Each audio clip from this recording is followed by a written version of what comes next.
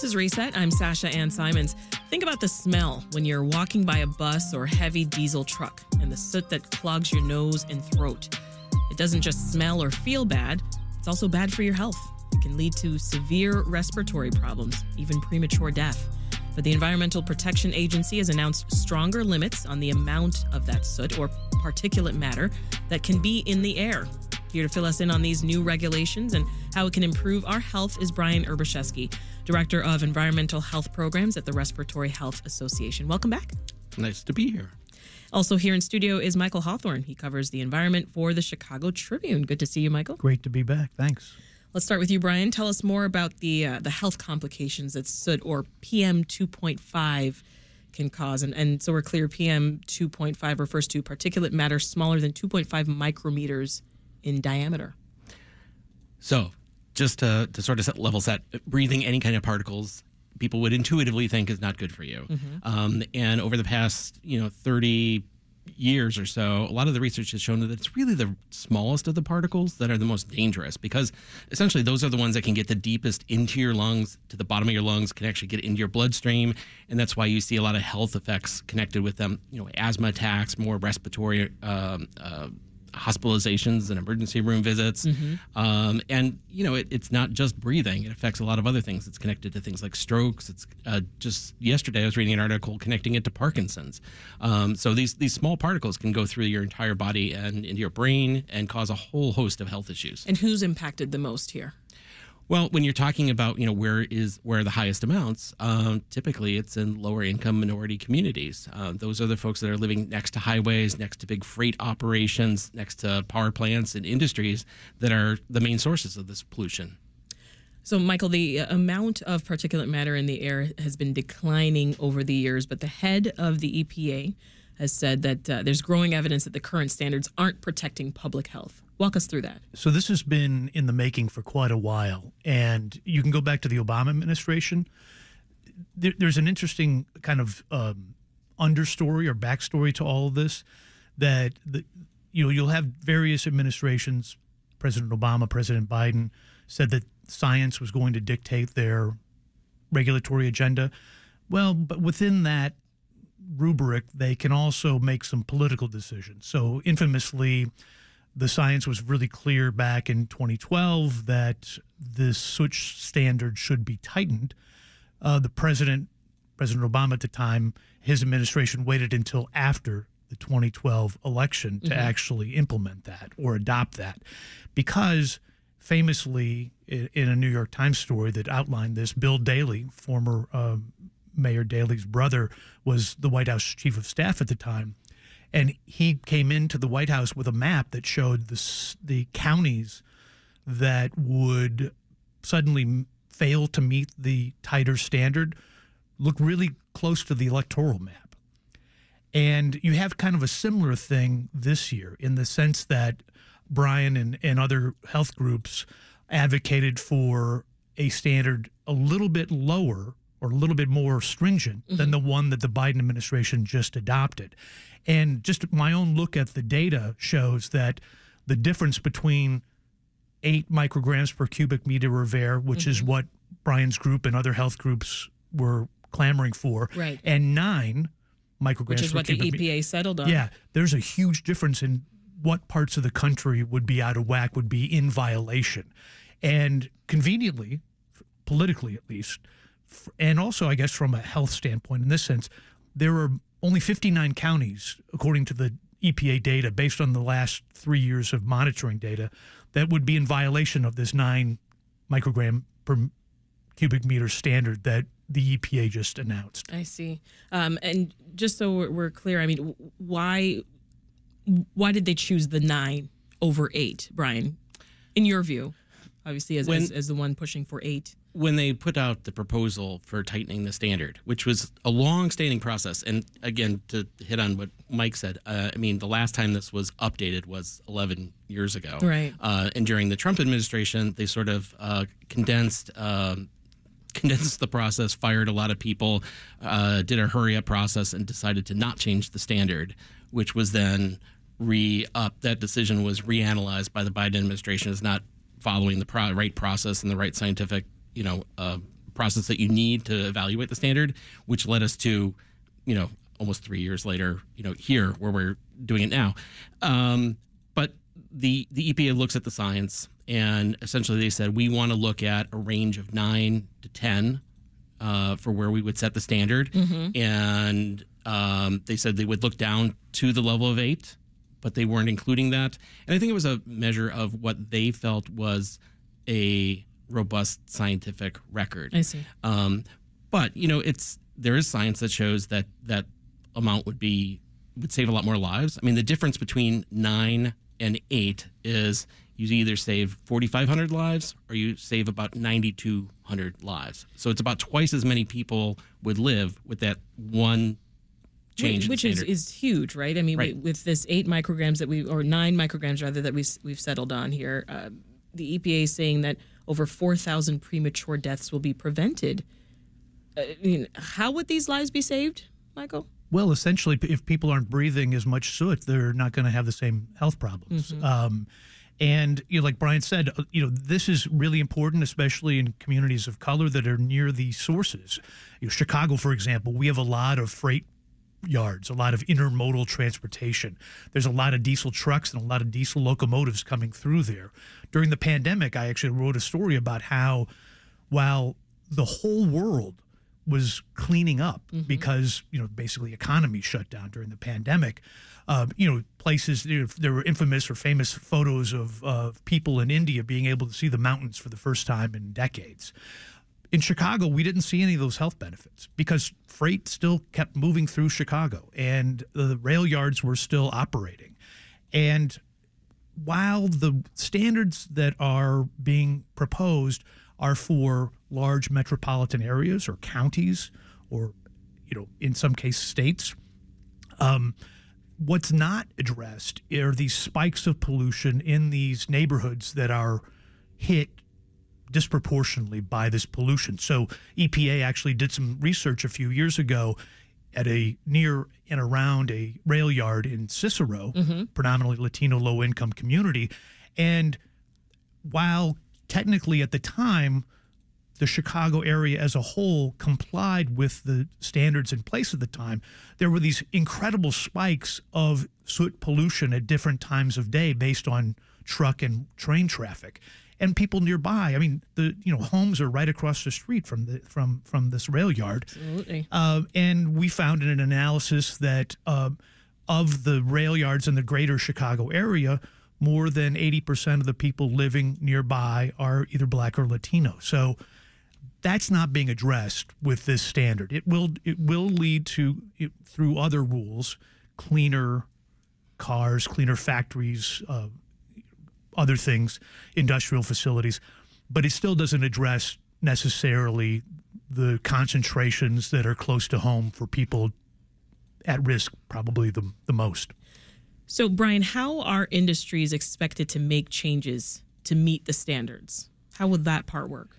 This is a sort of slow-moving process. So the EPA is officially adopting the standard, and probably within the next 2 years, the EPA is going to make a decision which areas around the country officially don't meet that standard.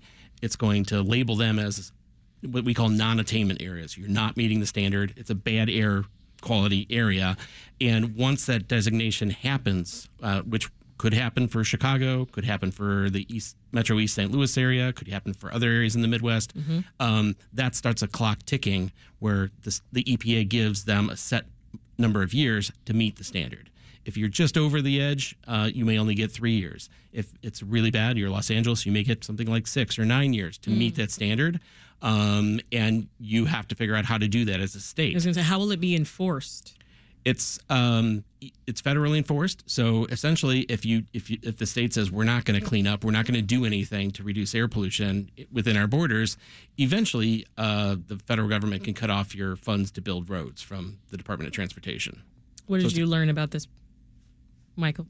In terms of this, Enforcement. Oh, just overall, in terms of my years of reporting, I mean, this issue of soot and air pollution, smog, it's a big deal here in Chicago, especially, and it's so, I've become unfortunately, in some respects, painfully familiar with all the vagaries and weird regulatory language that's associated with this. Brian and I can actually have a conversation now that is mostly acronyms or obscure sections of the federal code. But all of that together, it's an established process. And I think I want to point out that with both soot and with smog, ground level ozone, there are all these dire predictions from industry each time these standards are tightened. And as an aside, the Clean Air Act requires the EPA. Clean Air Act of 1970 was passed by a bipartisan overwhelming margin of Congress, signed into law by President Richard Nixon. So it wasn't exactly like some kind of socialist dictatorial kind of thing coming down. But it requires the EPA every 5 years to look at the science and say, hey, is this good enough? And almost every time they look at it, it's not good enough. But what's the good news is the dire predictions of industry have never come true. And different groups than Brian's have actually shown that economies like Chicago's have grown while pollution has declined. And what the EPA is basically saying here is, hey, you got to keep working. You got to keep working at this. You got to keep chipping away at other sources. And in some cases, that means we're going to have more electric vehicles. That means less soot. If we especially electrify the transportation network in Chicago, that's going to make a huge difference. Yeah. And then it's how we get our electricity, all these things together through basically other regulations will lead most likely to gains in clean air that usually, based on past experience, won't take as long as people think. What are the dire predictions from industry about stricter standards? Well, the American Petroleum Institute, which is the trade group, main trade group for oil companies, it's going to send jobs overseas. It's going to ruin our national security. It's all this kind of stuff. It's going to push jobs to polluting countries. That's essentially what they say. Yeah, and they don't like to talk about people dying, and saving thousands and thousands of lives. That's not really their interest.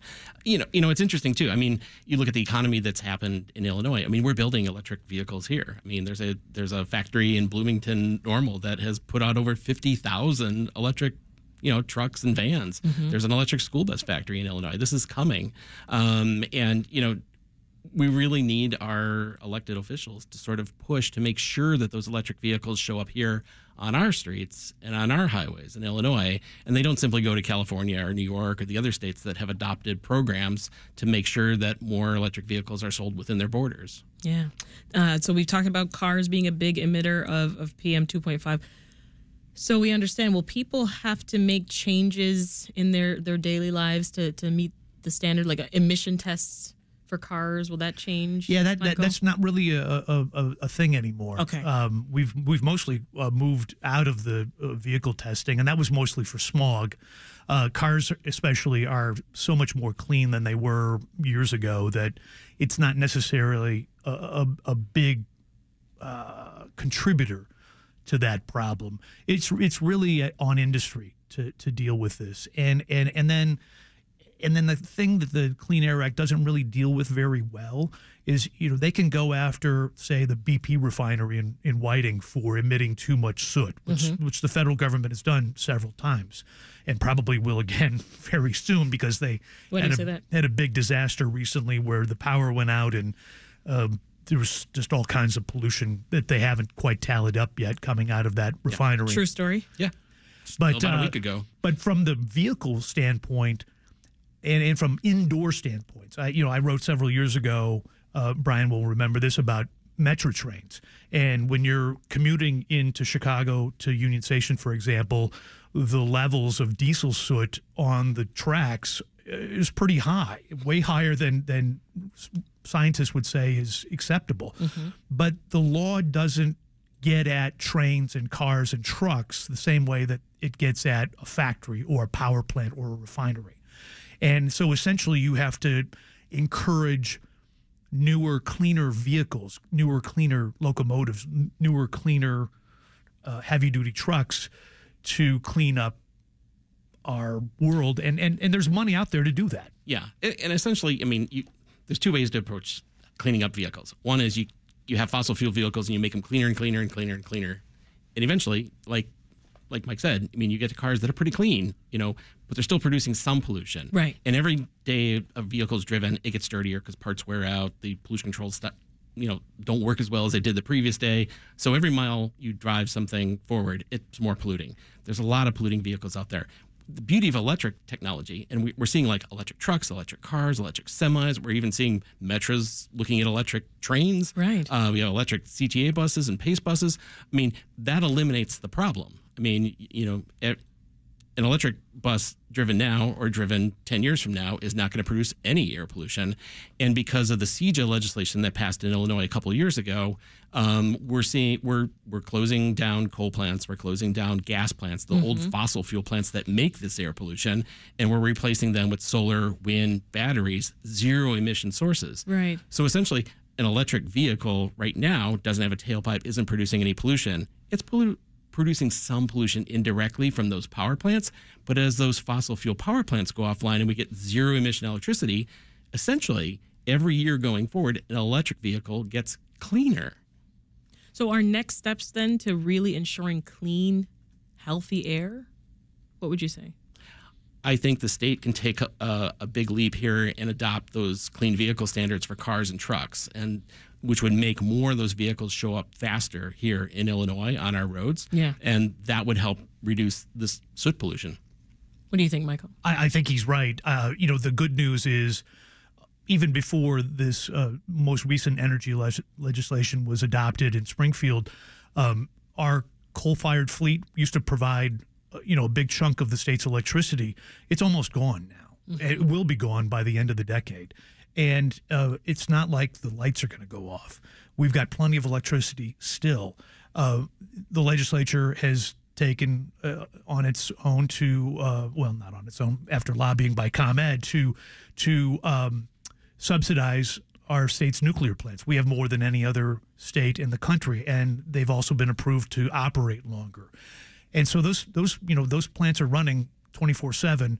They're not emitting any carbon dioxide, heat trapping pollution. They're not emitting soot. Of course, there's other issues with nuclear waste and safety, things like that. Minor issues. Yeah, but in terms of soot and climate change pollution, wow, we're in a good position there. And potentially, if we, the line is let's electrify everything, we could be in a great position as a state to benefit from that. Yeah. And that was sarcasm for those listening. Real quick thoughts from both of you before we go on. What you'll keep your eye on next? Well, the designation, whether Chicago and other areas in Illinois actually violate this standard. And if they do, and EPA says so and labels us certain areas as dirty air areas, that starts the process of okay, what do you do to clean it up? What rules are you going to put in place? Which industries are going to have to start to cut pollution to get to the point where we do meet that standard within several years? And just because, we've been fighting for this for 11 years to get it to 9, 5 years down the road is another battle. Right. And we're going to keep pushing for 8, if not lower. And the World Health Organization uses 5 as a benchmark. So there's always room for continued improvement. Yeah, there's more to do. Michael? I think the one thing that kind of the elephant in the room is wildfires. We had a lot of wildfire smoke last year. Industry will say that that's the root of the problem. EPA can deal with that. They can already deal with that by what they declare as an exceptional event, and so it doesn't count against a city. The experts who deal with this, though, they're still trying to figure that out, and which areas have been influenced by wildfire smoke and somehow could be penalized as a result of that, and what's just the regular soot pollution that's out there. And that can be done, and it's already being done right now. Just one point on that, too. There's actually 2 standards that we're talking about. We're talking about the 8-9 is an annual standard, and then there's a daily standard. And EPA didn't fix or change the daily standard. They only adjusted the annual standard. So we had all these, situations last year with a lot of wildfire smoke, but that was only for a very short period of time. So in the grand scheme of things, we're still looking at the regular, ordinary, everyday sources that are there 24/7, 365 that are causing the majority of this problem. We'll have to leave it there. That is Brian Erbushevsky with the Respiratory Health Association and Michael Hawthorne, a reporter at the Chicago Tribune. Thank you both so much. Thanks for having us. Thanks for having us.